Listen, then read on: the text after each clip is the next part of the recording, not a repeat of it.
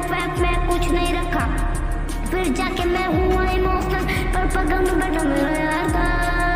कहाँ ऐसा क्यों होता है हम गरीबों के साथ? पहली बार मैंने सोचा कुछ नहीं होगा, फिर जाके अभी APJ अब्दुल कलाम और उनके जैसे और लोगों को याद किया और चल गया मेरा सॉन्ग बनाने के लिए।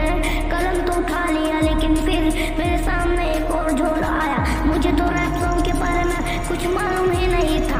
मम्मी पापा पूछते थे बेटा तू इतना शांत क्यों? मुझे वालों ने पूछा, मैंने बोला कुछ नहीं, लेकिन मेरा काम नहीं रुकने वाला था। मैंने रंग लाया और जो पहले म्यूजिक और बीट के स्टेज पर डालता था वो भी गया तेल लेने, और मेरा वो भी कॉन्फिडेंस हो गया। अब तो मैं किसी को भी कहीं पे रिलीज कर देता।